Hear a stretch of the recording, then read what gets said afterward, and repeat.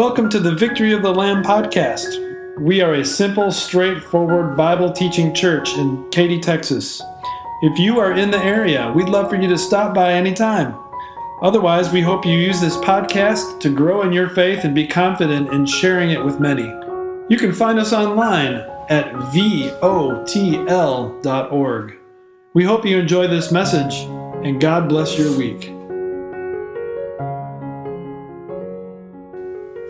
Have you ever noticed how the very same thing can cause great joy for some, but great sadness for others? A few weeks ago, there was the World Cup in Qatar. And in the final, which unfortunately happened our time, Sunday, 9 a.m., so I missed it because I was here, and so were many of you, Argentina beat France in a penalty kick shootout. And that set off great joy in Argentina. Not just the players, not just the fans who attended the game, but the entire country. Great joy. And also, that very same game, with those very same events, caused great sadness in France. Not just the players who were disappointed, not just the fans from France who attended the game, but the whole country was sad. Very same thing. Joy for some, sadness for others. Another example of this would be when a teacher posts the list on the wall. Who made the play? Who made the team? Who made the cut? Causes great joy for some who made it, and great sadness for those who did not, who now go home to lick their wounds. If a company has layoffs, and it's posted who still has a job, it causes great relief for some, but great uncertainty for others. Very same announcement, totally different reactions. And today, on the pages of the Bible, we have one of those examples of that happening. The announcement, a Savior has been born for you. Good news of great joy available for all. Did cause great joy for some, but also caused great disturbance for others. Even though that's not God's intention, when he says good news of great joy for all, he wants all to be on the side of joy. It still will not happen that way because of sinful rebellion in the hearts of mankind. Let's get into the scripture verses, and I think you'll see what I mean, how the very same thing caused such joy as well as such disturbance. After Jesus was born in Bethlehem in Judea, during the time of King Herod, Magi from the east came to Jerusalem and asked, "Where is the one who has been born King of the Jews?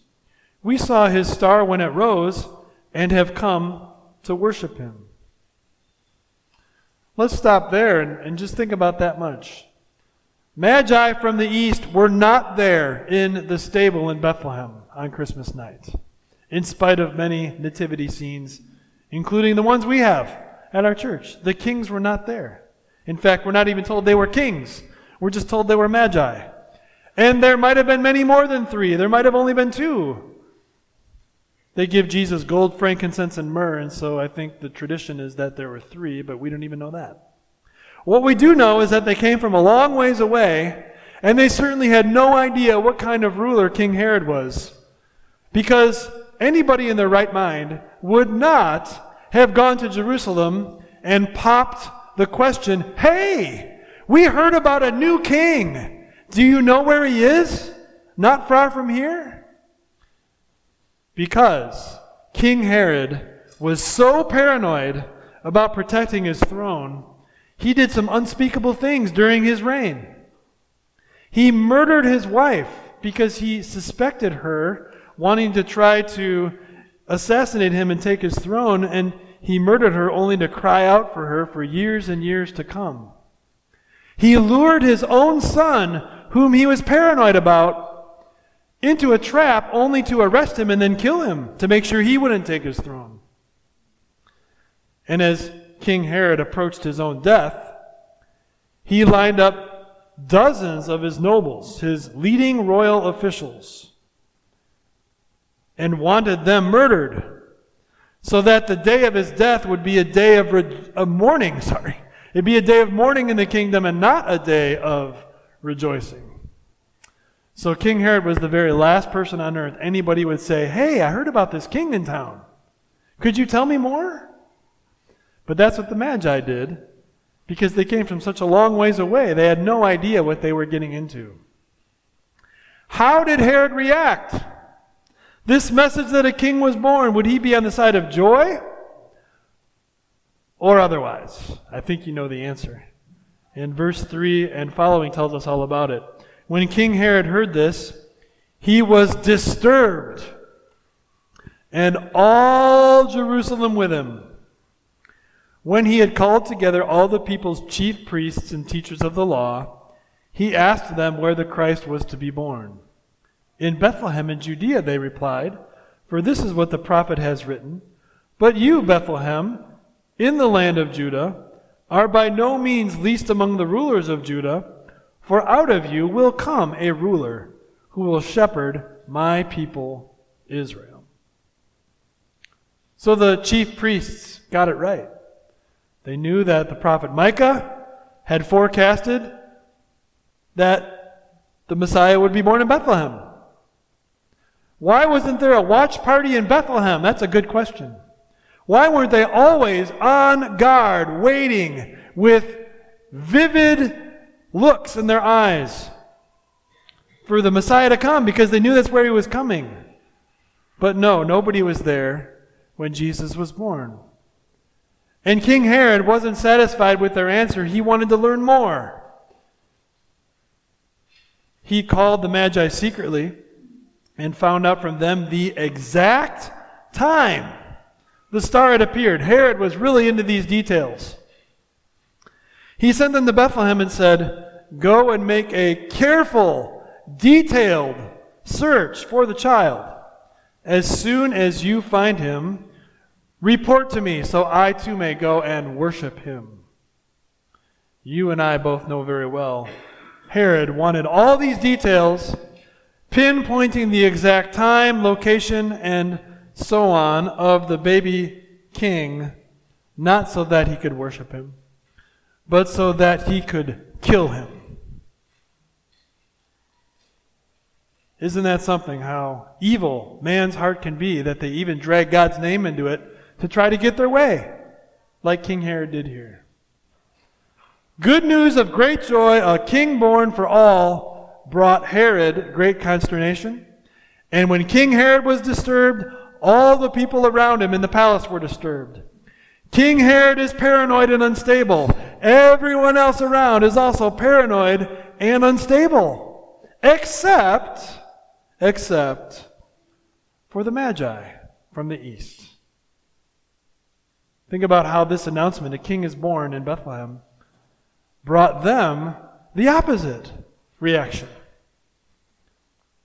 After these Magi had heard the king, they went on their way. And the star they had seen in the east went ahead of them until it stopped over the place where the child was. When they saw the star, they were overjoyed. On coming to the house, they saw the child with his mother Mary, and they bowed down and worshipped him. Then they opened their treasures and presented him with gifts of gold, frankincense, and myrrh. And having been warned in a dream not to go back to Herod, they returned to their country by another route. The Savior King had been born, and the same message that fueled paranoia in the palace fueled great joy beyond compare in the hearts of the wise men. They knew they were sinners, and God had communicated to them in a special way through this unique star that a Savior had been born not just for other people, but also for them. They were included in God's promise. And so just think of what they did. Instead of staring at endless miles of desert and going, that's a long haul, it wasn't too hard for them to go all those miles to see the king.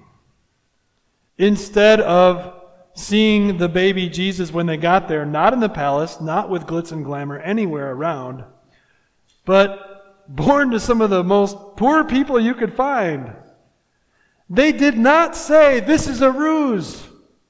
We came all this way for nothing. He's a phony." No. They bowed down and they worshiped him with all their hearts. It wasn't too hard. And even though all the rest of the world couldn't care less about the baby born in Bethlehem, except to save their own skin by killing him, the wise men set that aside. And it's like they said nothing at all or did nothing at all, opposite of what they thought was best. They were undeterred, undistracted, and with a laser-like focus of heart and mind, they worshiped Jesus and wouldn't let anything get in the way.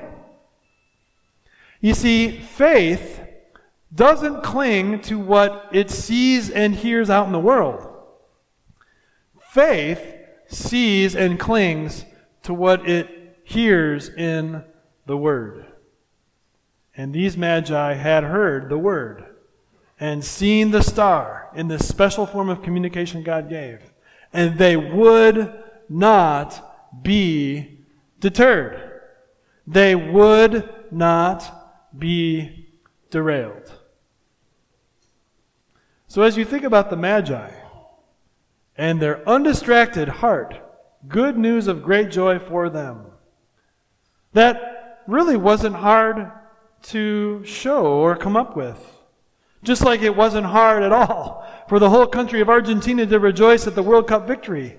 It wasn't hard at all for these wise men to travel all that way, open their purse, give generous amounts of gold fit for a king, as well as frankincense and myrrh, and then continue to live with exceedingly great joy going forward. It wasn't hard because they were focused on the Word and nothing else. So, look in the mirror, and I'll look there with you. Which side of that do we fall on? The paranoia, the chaos of the world, or the undistracted, all-in heart that isn't even that hard of the Magi? And the answer most likely is some of both. But too often we slip into the other side we'd rather not be on. When it comes to loving someone for the long haul, someone who is difficult to love, it's easy to say, that's too hard. That's too far. I don't want to. I'm too tired. And we don't have that tough conversation that has love at the center. We let things slip by and hold grudges because it's their fault, which it is, but that's not an excuse to hold a grudge. We don't have exceedingly great joy at the opportunity to show someone love that maybe absolutely nobody else is loving at the time. What about gifts of gold? Easy to give, generous gifts. More where that came up from if God needs it. I think too often our offerings to the Lord are an afterthought because we're worried about things out there in the world instead of worried about or thankful for what God says in His Word. And then, when it comes time to cultivating a close relationship with Jesus, it's easy to say, good enough, and go halfway, be half-hearted, rather than be all in as the wise men were, and continue for years and years to come to say, this king is someone I want to have a close relationship with, not just for a few days, but for all eternity. It's never going to stop. I want to keep growing. This is a lifelong learning opportunity to keep growing closer to Jesus. And if you think a pastor has it figured out and doesn't need to do that, you have another thing coming. Because I, as well as you, as well as anyone, if they're breathing, the lifelong opportunity to keep growing in Christ and learning the Word, dialing into the Scriptures so that you pay attention to that instead of what else is going on in the world. That is a golden opportunity to always have at the forefront of your heart and your mind, as the Magi did in this particular time of life that we're talking about in Matthew chapter 2. As we analyze our own track record of hearing good news of great joy for all and falling to the side of, too often, it makes us marvel all the more, doesn't it? That Jesus was never half-hearted towards us. Jesus never looked at you and said, wow, that's a lot of love required. I don't want to. It's too hard. I don't want to love him for the long haul. I don't want to love her to that degree. No, it wasn't too hard for him. And he never was derailed in his love for us. Isn't it something that Jesus gave us his everything? Even his body and blood for forgiveness, as well as the smaller but important ability to work and make a living and earn money and then have the opportunity to give some to him out of love. Isn't that something that Jesus gives us all of that and more? Too many blessings to count. And when it comes time to focusing on the Word, never mind what the world says, or focusing on the world, never mind what God's Word says. Jesus, of course, was always undistracted for us. And he gives you that same heart, that same love, that same focus, that same desire, that same contentment that you're not missing out if you don't scramble after everything like those folks are. But instead, you've got something better than anyone could guess. And that your life is not a race to get as much as possible, more than him, more than them, but instead is a slow, marinated walk in the Word with contentment that can't even hardly be described. Then going into the world to help others who today are scrambling and paranoid have that same contentment that can only be found in Christ. What a gift that Jesus loved us for the long haul so that we then have the ability, the energy, the desire to love others for the long haul. And when we are focused on his Word, it's not even hard, like it wasn't hard for the Argentinians to celebrate the World Cup. What an incredible thing that Jesus has given us so much gold to use for his glory. And it's not even hard to do that, just like it wasn't hard for the Argentinians to celebrate the World Cup. What an incredible gift Jesus places before us, that we have the Word in plentiful supply, and we have other Christians around us here in the room to encourage us, and we have a place to go and hear the truth and keep drilling deeper and deeper and deeper into the boundless love of God. What a blessing we have from Jesus to be able to do that we can keep struggling in this life with his energy, and we can keep focusing on his finished work with our heart set on heaven. You can do that.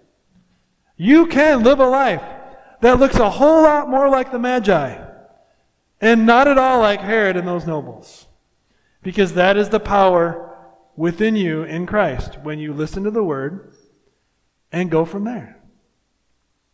Good news of great joy for all. Good news of great joy for you.